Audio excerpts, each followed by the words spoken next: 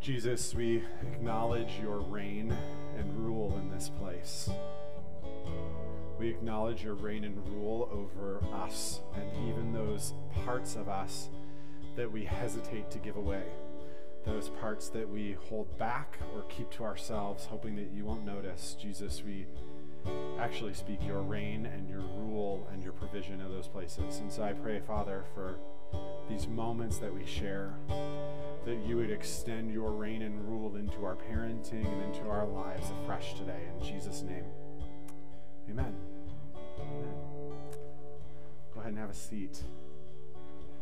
And as you do, go ahead and take a look at this video. So, how has the gospel been good news for our family? I would start with, for a long time, I would feel, even like coming here, that yes, we were a part of a church, but I never, ever really felt comfortable or felt, I was one of those people that I feel like Kyle has talked about that lacked that confidence and feeling comfortable to talk about God. I don't know all the scriptures. I didn't know how to pray out loud. And when I would pray, just asking for things. And now I feel, and I think the same for you, is that we feel like God wants us the way that we are. So it's okay that we can't quote scripture. It's okay that we get really nervous. Even in, situations that are new, we will feel really uncomfortable, but it's okay. Like, that's how God wants us, and he loves us. And that's how I feel he's using us in some way. So I feel that's why it's good news. Yeah. And, like when we're going through this, we can be there for others that are being in our situation that we're in now. Once we're out of this, then they can, we can help them down the road. So I do feel that the gospel has changed the way that at least I parent, and I will let you, talk about your end, but that I'm a little more forgiving. There's a lot of times I'm very, this is the way it should be, and that's not how, well, yes, that's the way God wants us, to be good people, and I want my children to be good people, but God has forgiven me, so I am more forgiving when they're not so perfect. Yeah, and we're trying to instill in our children what we feel that they should, and leading a life and with Jesus and God in their lives. So trying to bring them in every Sunday with us, and trying to lead them in the right direction. And just to add to that too, like, we have been in situations even recently where we get asked a lot of questions from our children, more so our older one, but and it's put us in situations where we have had to sit down as a family, and we've had those conversations of, well, how is God getting your attention? And we've learned that through, we're a part of a huddle, and we really do try to take what we learn from that and implement it with our children. Yeah. Prior to this year, we've come to church when, we've had time, or, just kind of like, it wasn't a every Sunday thing. We didn't participate in extras that often. But this last year, I really felt, when COVID happened, I just really felt overwhelming, like God, coming into our lives to where, I started to join the Bible studies, and it was just like one thing after the next. And it was then when we were asked to do a huddle, super uncomfortable for the both of us, but it was like we talked about it, we prayed about it, and it has been amazing. Yeah, absolutely. And things that we discuss after, it's improving our relationship as well. Not only with each other, we're improving our relationships with the others in the church. We've gone out to dinner with others. The discussions that we've had has just been lots of improvements on everything. So, and and I think too, we've incorporated like praying more at home. I feel like at least for me, when I would pray before, it was always just a asking God for things. And now, like, when we sit down for dinners, we sit and we pray when we're kind of going through struggles. A lot of times I'm someone too who wants to take control of that situation. I'm trying not to so much and trying to figure out, okay, God has us in this situation for a reason, and we're trying to learn from it, grow from it. I think that we would both respond that absolutely yes, that the gospel is good news for their family, and what that would look like for them, and like how they could learn from that or implement. I don't know. I guess what I'm trying to say is I feel like at one point in time we were that couple and that family that felt like we didn't know very much, and we felt, or at least I felt too, like some of the situations that I've been through in my own life, my own decisions, that sometimes you can feel that yes, God may love you, but is there really a place for you in the church? And I feel now much stronger to be able to tell other people that it doesn't matter what you've been through. If you go to church and you love Jesus and you try to live your life the way that he wants you to, I mean, that's amazing news, because he wants all of us. So Not gonna say any better. If you got your Bible, go ahead and turn with me to 1 Thessalonians chapter 2. 1 Thessalonians 2.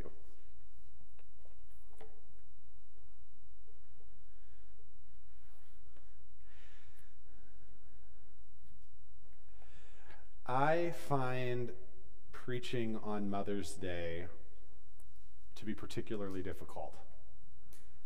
Christmas, bring it on. Easter, let's go. But Mother's Day is a challenge, and it's a challenge because Mother's Day is complicated.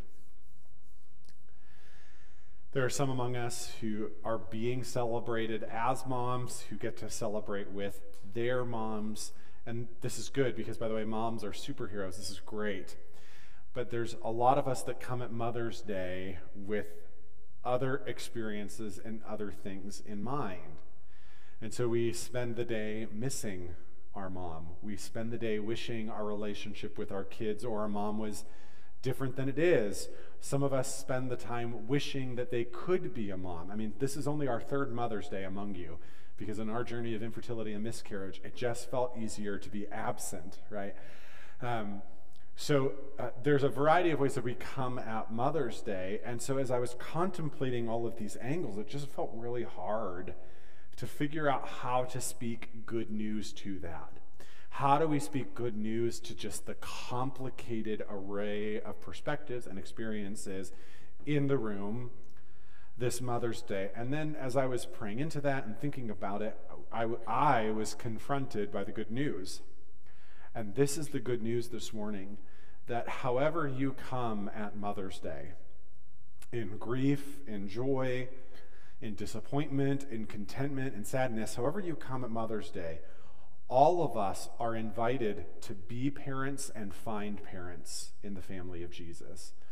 All of us are invited to be parents and find parents in the family of Jesus. This is the good news. If you are missing your mom today or wishing for a different kind of relationship with your mom, you can find a mom, you can find a dad in the family of Jesus, where there are spiritual parents waiting to nurture and invest in you. This is the good news. If you are longing to be a parent today, if you're grieving the loss of a child, if you're grieving infertility, you can be a parent in the family of Jesus. That God-given desire to nurture and build up and invest in can be fulfilled and met and spoken to by this good news as we become spiritual parents for one another. We're going to explore this idea and kind of building off of last week's idea of the church as a family, double-clicking on our shared call. Everyone in this room, nobody can leave today and say that sermon didn't apply to me.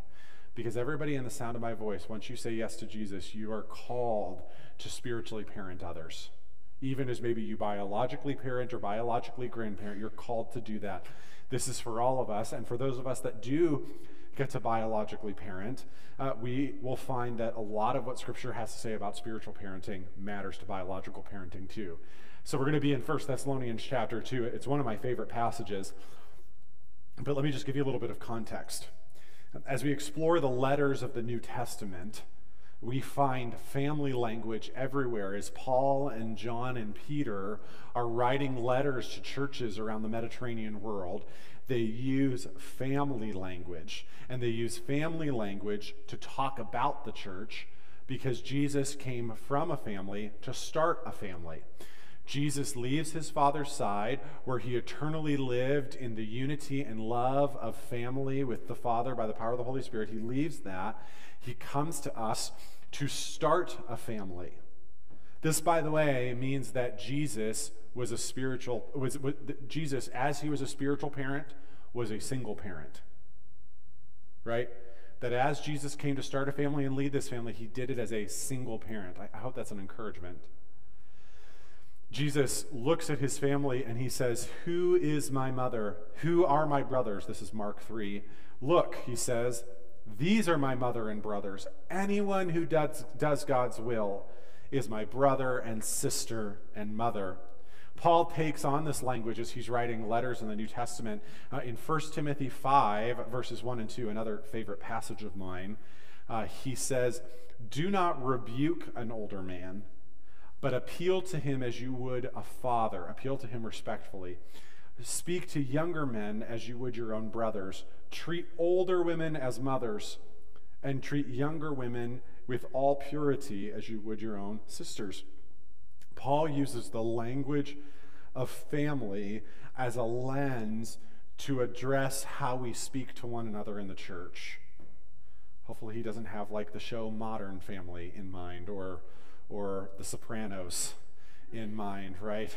Hopefully he has the kind of a family in mind of respect and love and mutual submission and understanding.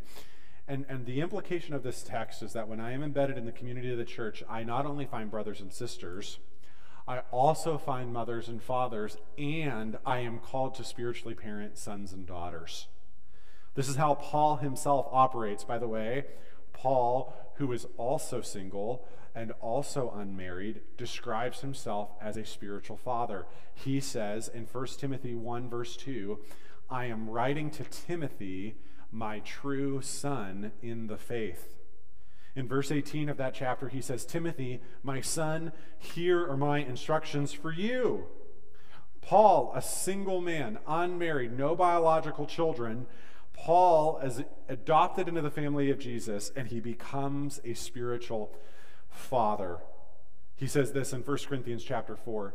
He says, "I'm not writing these things to shame you, but to warn you as my beloved children. For even if you had 10,000 others to teach you about Christ, you have only one spiritual father.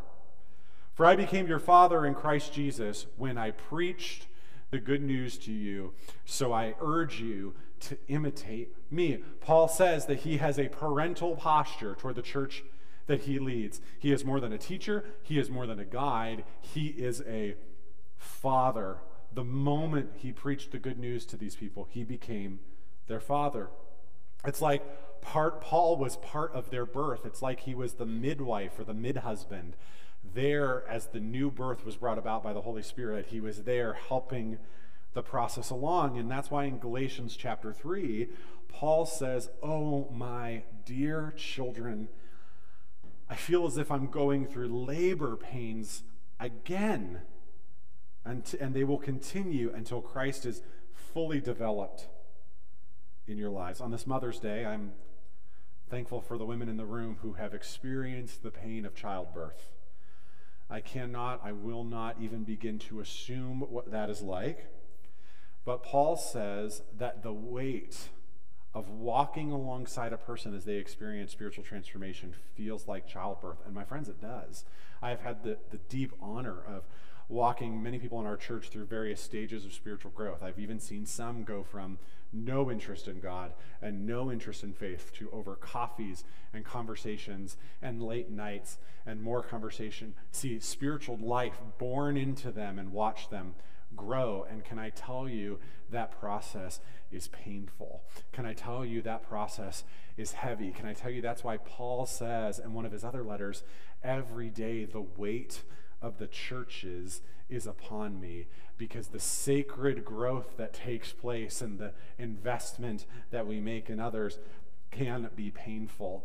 I feel parental toward our church. In fact, here's what I would say is that for Steph and I, these verses about being spiritual parents is the primary lens through which we view our relationship to our church, is as parents and children, even if you could be my parents' age or grandparents' age or my great-grandparents' age.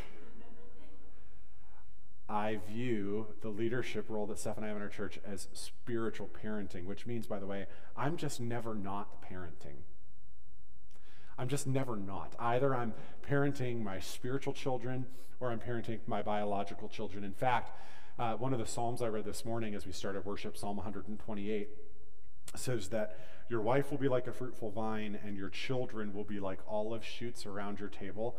As I was reading that, I felt like the Lord was saying, this is applying to both my biological and spiritual children, that there are olive shoots around our table, and we feel so honored to be in this posture of spiritual parenting. You have a lot of guides, you have a lot of podcasts that you can listen to. There's a lot of radio preachers you can catch or TV preachers that you can catch. My in-laws, in height of COVID, would say, oh, we watched David Jeremiah, and then we watched our church, and then we watched you, and then we watched this person, and then we watched this person. Aren't they spiritual? But listen, you can find a lot of guides, you can find a lot of teachers, but as far as I'm concerned, if this is your church home, like, we are the spiritual parents of this family. And we love that task. And we want to equip our whole church to realize that not only are you the son and daughter of the King, not only are we brother and sisters in this family together, we are also mothers and fathers toward one another. Everyone in the sound of my voice is called to be a spiritual parent. In every season, in every generation, amongst every generation, we are called to be spiritual parenting. This is good news, that we can find parents and be parents in the family of Jesus, even when finding parents and being parents seems a challenge. So today I want us to think about how we parent. I want us to think about how we invest in the people that we are spiritually parenting. How do we midwife and mid-husband new spiritual life and people? And here's the reality. I get to be Jack's biological parent. That is a role that will cease in eternity. But the investment I make in him will last for eternity, right? Not only is he my son, for eternity, Jack will be my brother in Christ, right? And so I want to be investing in him with that eye so that he lives fully into the calling that God has for him. That's what we do when we're biologically parenting or spiritually parenting, whether we're grandparenting or aunting or uncling or mentoring or Sunday school teaching, whatever it is that we're doing, we're trying to make an internal investment in our kids, biological or spiritual, great-grand, niece, nephew, that lasts. So how do we do that? How does Paul parent? That's why we're going to look at 1 Thessalonians chapter 2. 1 Thessalonians chapter 2.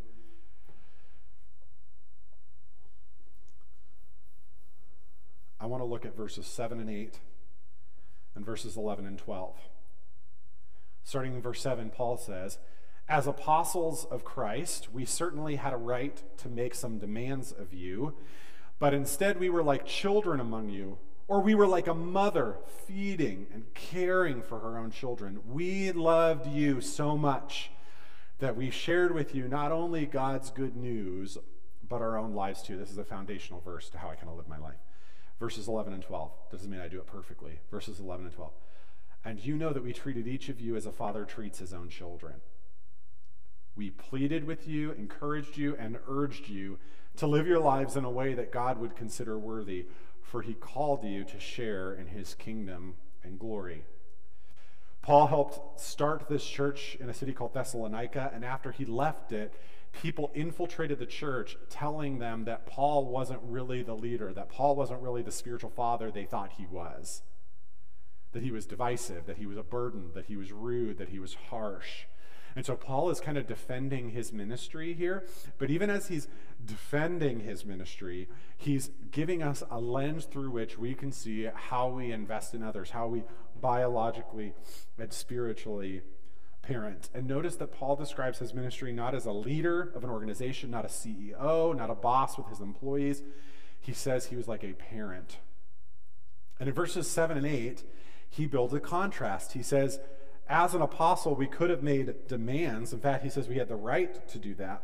He said, instead, we were like children, or we were like a mother feeding and caring for her own children. See, Paul is building a contrast in verses 7 and 8, a contrast between authority and vulnerability, between demand and nurture. As parents, it's tempting to use 4 little words. Because I said so. I have a toddler. So Thursday, Jack wakes up from his nap. We're going to drive up to Cleveland to have dinner with Steph for Mother's Day. I said, Jack, we're going to have dinner with Mama for Mother's Day. I don't like Mother's Day. He's kind of doing this, whatever he doesn't want to do, he just says he doesn't like it. I don't like Dad. I don't like Mama. I don't like this. I don't like him. So Steph was trying to be wise. She said, why don't you, but you don't have to say you don't like it. Why don't you say that's not my favorite? Unintended consequences, because Dad's like, that's not my favorite. So I'm trying to get this kid into the car. We had family meeting Thursday night, so we had to get up to Cleveland, eat, come back in a 3.5 hour window. And so I'm just trying to get this kid into the car and on the potty and out the door. And all I want to say to him is, why are we doing this? Because I said so, right? I want to insist on my authority. I want to insist on control. I want to push. I want to force. But Paul says that's not the way that we spiritually parent. That's not to say that there isn't drawing a line. We'll see that in a minute. But we don't force the outcome. We don't push the outcome. Instead, Paul says he does the exact opposite. He takes the low road. He does the way of humility, the way of vulnerability, the way of nurture. He says we were like a mother caring for her children. Some translations say like a nursing mother. Jack, we prayed would breastfeed. God really answered those prayers. He never once took a bottle, and he's never once eaten from a bottle in his entire life. We have purchased every bottle available in the American market. We had multiple people come over our house and try, right? Maybe if we leave the room, maybe if it's not staff, maybe if it's somebody that's really nurturing, maybe it's this person. Never. And he wanted to eat every 2.5 hours tops for the first 13 or 14 months of his life. We would leave him with a sitter and fling him into her arms and then jump in the car and speed to Niles to go have dinner together. And we would sit down and the waitress would be like, hey, how are we? No talking. This is what we want to eat. Right?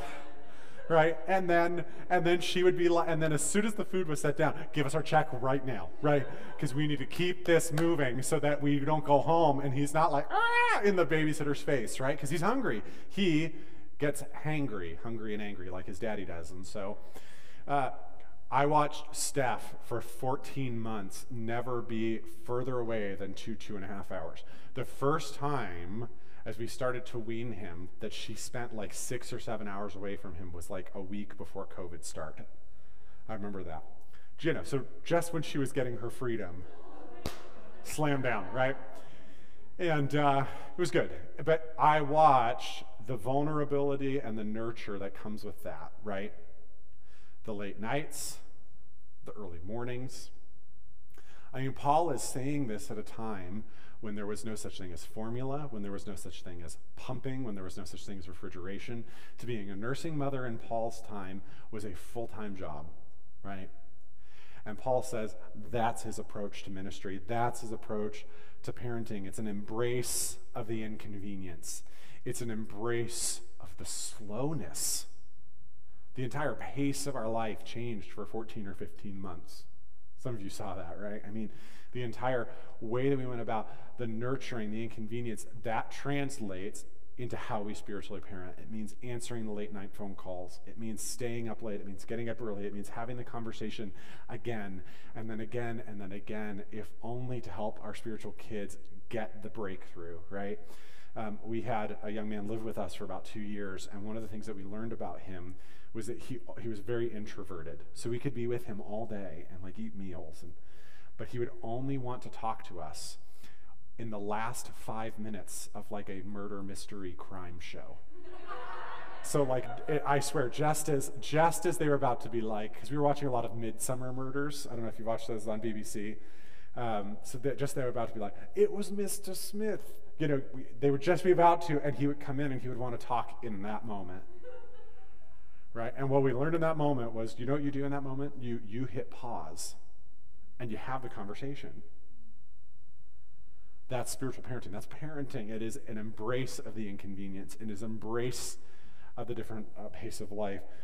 Paul likens his ministry to a mother, and then he likens it to being a father. And he says, as a father, this is verses 10 and 11. As a father, he uses kind of three approaches to spiritual parenting. He uses three kinds of language or three kinds of postures. In the New Living Translation, it says that he pleaded, encouraged, and urged. I went and looked at some other translations, and it feels like the words get out of order and different words are used, but there seems to be kind of three buckets that Paul has in mind, three approaches to biological spiritual parenting. And the first bucket is like instructing or teaching, right? It's just giving some instruction, maybe some exhortation around, hey, this is how it looks, this is what we do, this is how we do it, this is why we do it, right? I mean, we do this biologically as I'm like explaining to Jack like how we put on pants, right? This is what it looks like. Somebody came over recently, helped me hang a fan in our upstairs, teaching me like this is the wire that you don't touch if you want to not die, right? Joy knows these things. And there are times where with our biological kids or our spiritual kids, we're instructing. I remember Preston, about this time last year, maybe a little before, calling me and wanting to talk about, so what does giving look like, and how does that work, and why do we do it, and how do we know how much, and how does this work, and how does that work? And so there were a lot of instructions, right? And exhorting, you can do this. This is how we do it. Using Paul says in 1 Corinthians 4, use my life as a model, right? We are constantly offering ourselves, not as a perfect example, but a living example. So this is the thought process that Steph and I use, and this is how that looks like. And we had this conversation about what that would look like, right? Instructing, exhorting. That's one bucket. Another bucket is comforting and encouraging, right? He says we comfort and encouraging. I mean, they're just moments when, whether you're biological kids or your spiritual kids, that was really hard, I'm really sorry. Just kind of come alongside them. That sucked. And we don't explain. That is not the moment, by the way, in biological or spiritual parenting. When the emotions are high, is not the time to explain. When it's time for comforting, we comfort. When it's time for teaching, we teach. But we don't teach when we should be comforting, right? Falls off the radar. We just comfort. We encourage. Jack fell this morning. It wasn't a time to tell him, well, bud, when you run that way and drag your feet, that's why you fall. No, he's sobbing. You comfort. Right? Somebody I'm investing in called me a couple Saturdays ago, an inconvenient time, picked up the phone. They were in tears on the phone. That was not the time to talk through the options and replay and shoulda, woulda, coulda, and this is what you should have done. No. Wow, I'm really sorry. Wow, I'm so sorry. Hey, can I pray with you? That's about all you got, right? So there's this instruction, exhortation, there's this comforting and encouraging, and then there's a time that we draw a line, but not by saying because I said so, but Paul says that he insisted. Other translations say we urged you to live your lives in a way that God would consider worthy. There are moments where we just have to insist. This is not a conversation, right? Sometimes I will say, I'm not asking, I'm telling, right? I have to insist, right? Honestly, I do this with our staff sometimes, and they're very patient with me, but I'll say, I'm not asking, I'm telling, right? There's not a back and some of the people I disciple, there's not a back and forth. This is not a consensus conversation. This is a directive conversation. I'm going to insist that it look this way. I would say of the three buckets, this is the one you use most sparingly, right? Insisting with Jack looks like, I think there's seasons, probably. I mean, right now we're in a season with a lot of insisting. Yes, you need to pee in the potty. Yes, you need to wear underwear today. Yes, you need to put on shoes. Yes, you need to be buckled into the car seat, right? Like there's an insisting in this season that I don't think I want to be insisting with Jack when he's 22 and a half like I am when he's 2 and a half, right? Right? Probably won't lead to a good relationship as seasons change. And so there's this insisting. I was just in a conversation last week where I had to insist gently and quietly, this is the way it's going to be. I'm inviting you to consider this. And you can either come or not come, but this is the option in front of you, right? So we insist and plead, we encourage and we comfort and we exhort and instruct. And I would say, whether in discipling others or mentoring others or simply biologically parenting or grandparenting, if you find yourself continuing to come up against the same conversation over and over again and you keep hitting the same wall, it's probably because you keep just going to the same bucket and you need to change your approach. Paul says in Ephesians 4:29, only speak that which is fitting for building up as fits the occasion. Some occasions require different kinds of speech. Some occasions require a different kind of approach. If you feel stuck in your discipleship, if you feel stuck, sometimes the stuckness is just the pains of childbirth. So let me kind of offer 2 other thoughts, and then we'll take communion together today. If I were to summarize parenting of all kinds, the kind that I do with Jack, with you, the kind of the grandparenting that you can do, the spiritual grandparenting that you can do, here's how I would summarize what that approach is. I'm stealing this from my friend Chris. Chris says, I want to love my kids like I won't have them tomorrow. I want to love my kids like I won't have them tomorrow. I want to train my kids like they don't have me tomorrow. I want to love my kids like they won't have me. I won't have them tomorrow. I want to pour myself out. I mean, this is why for me with Jack, I'm looking for places to say yes in a season where we say no a lot, right? So if Jack says, let's have a picnic, as long as it's not snowing and 35 degrees, I'm down, right? I want to find ways to say yes because I want to love them like I won't have them tomorrow. But I want to train him. I want to train him in such a way that if he doesn't have me tomorrow, he can flourish and succeed. And that's what I view our church. Like, I talk to our teams about, like, this is what you do if I'm hit by a bus today, right? This is who's in charge, and this is who will make decisions. Because I want to train our teams, I want to train our leaders that they're ready to go in the absence of me or of us. I want to love you like every Sunday is my last Sunday to be your pastor. There's no change coming. This is not like a get your head in the space thing. I'm just saying I want to love you like every week with you is my last week. I want to train you like every week with you is my last week. And you can do this, by the way, and you can do this as grandparents. And I would even say, by the way, grandparents, you can probably be more fruitful and successful in training than your kids can be with their kids, right? I don't want to do that. Mom told me to, but if grandma said it, okay. Right?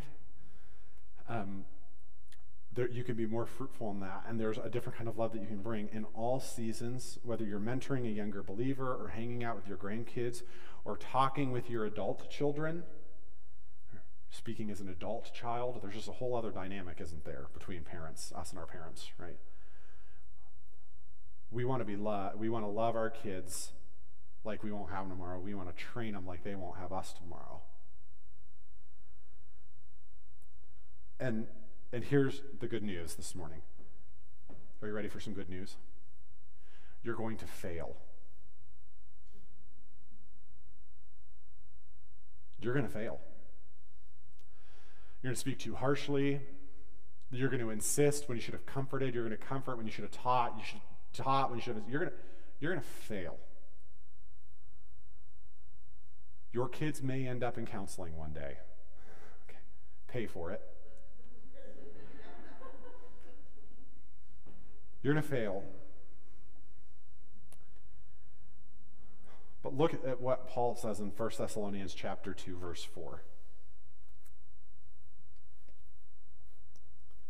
For we speak as messengers, or parents, as it were, approved by Who, church? Approved by who? Anybody looking? By God. We speak as messengers or parents approved by God to be entrusted with the good news. Our purpose is to please God, not people. I'll tell you what, man. You please your kids, they're the kid at 9 years old throwing a tantrum in Target. You know what I'm saying? Right? I was just talking to somebody about this between services. You are not raising your kids to be the age they are. You're raising them to be 40. Right? And we've all met a toddler in a 40-year-old's body, haven't we? Right? Not pleasant. But if you please your kids, you're not training your kids all the time. Right? If you're just people-pleasing, you're not training. He alone examines the motives of our hearts. Listen to me. Through the life and death and resurrection of Jesus, through faith in his name, you've been approved by God. And so in those moments where you blow it, in those moments when you whiff, you say, I'm sorry, and you rest in your approval that comes from God. And listen, if you have adult kids or like kids in their late teens, it is so easy in that season of life to shoulda, woulda, coulda, right? Like you can remember, our parents can remember moments. If I'd only done this instead of that. If I'd said it this way instead of that way. If I hadn't pushed so hard then. If I hadn't done this. If I hadn't done that. And you can kind of be crushed under the weight of like your mistakes and failings as a parent. Can I just remind you today, you are approved by God. His approval is for you. And that doesn't mean there isn't apology work to be done and reconciling work to be done and forgiveness work to be done. But you are approved by God. He knows your heart. He knows your heart. And so when you fail, rest in the grace that is yours by the life, death, and resurrection of Jesus. Amen? Amen. Let me pray for you, and then we're going to take communion. Heavenly Father, we are so glad to be parented by you today. You're really good at this. You are really good at loving us and speaking the truth in love and coming alongside of us. And so it's our desire this morning to be more like you. So we pray, Father, I pray for my brothers and sisters, my sons and daughters who are also parents, biological or spiritual, that you would refresh them today, that where there is a sense of failure, you would speak hope and new life and forgiveness. Where there is a sense of just weariness and exhaustion, you would refresh. God, I pray for marriages that are not on the same page in this room, and I pray for a breakthrough of the Holy Spirit to bring unity and power, started with repentance and confession of sin. And Lord, I pray that our sons and daughters in this church would be mighty in the land. I pray that we would embed them in environments and spiritual families that help them find Jesus so attractive and so compelling that they place their faith in him and live as missionaries in our world. But Lord, I just pray today for your grace to be upon my brothers and sisters in Jesus' name. Amen.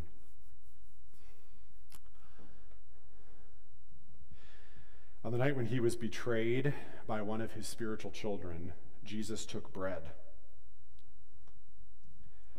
And he broke it, and he said, "This is my body, which is broken for you." Jesus knew that to be a parent was to be broken. In the same way also with his spiritual kids, he took a cup and he said, "This cup is the new covenant in my blood, which is poured out for you and for many in the forgiveness of sins." Jesus says that to be a parent is to be poured out. But he also says that being poured out is the way to being filled. He says that the way that being broken is the way to wholeness. And so if you feel broken and empty today as a parent, biological or spiritual, my invitation is to come to this table and to find new strength and new hope and refreshment and grace to meet the challenges of parenting ahead of you, biological, spiritual, grand, or great-grand. And this morning, if you are lamenting the brokenness and emptiness of your children, If you see them struggling and straining and you just don't even know how to get there, can I invite you to come to this table as a declaration that God is for them, that the goodness and mercy of God pursues them all the days of their life. We come to this table to encounter Jesus, and because it's Jesus' table, everyone with a pulse is invited. Everyone with a pulse is invited. And so in a moment, you'll be invited to come forward. Someone will hand you a communion element, kind of combined, because grace is given, it's not taken. We have gluten-free. And you can just go back to your seat and take it as you're ready, right? But everyone with a pulse is welcome. But I do need 2 people to help me serve communion. Brittany, Caleb.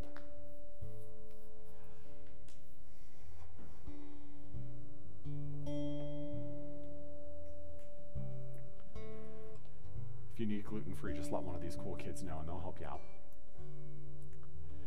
So we pray, Father, that you would pour out your Holy Spirit on these gifts of bread and cup, that in the eating and drinking of them, we might be the body of Christ, redeemed by his blood. We might have an encounter with you, that we might find grace to strengthen and give us the patience to endure even today.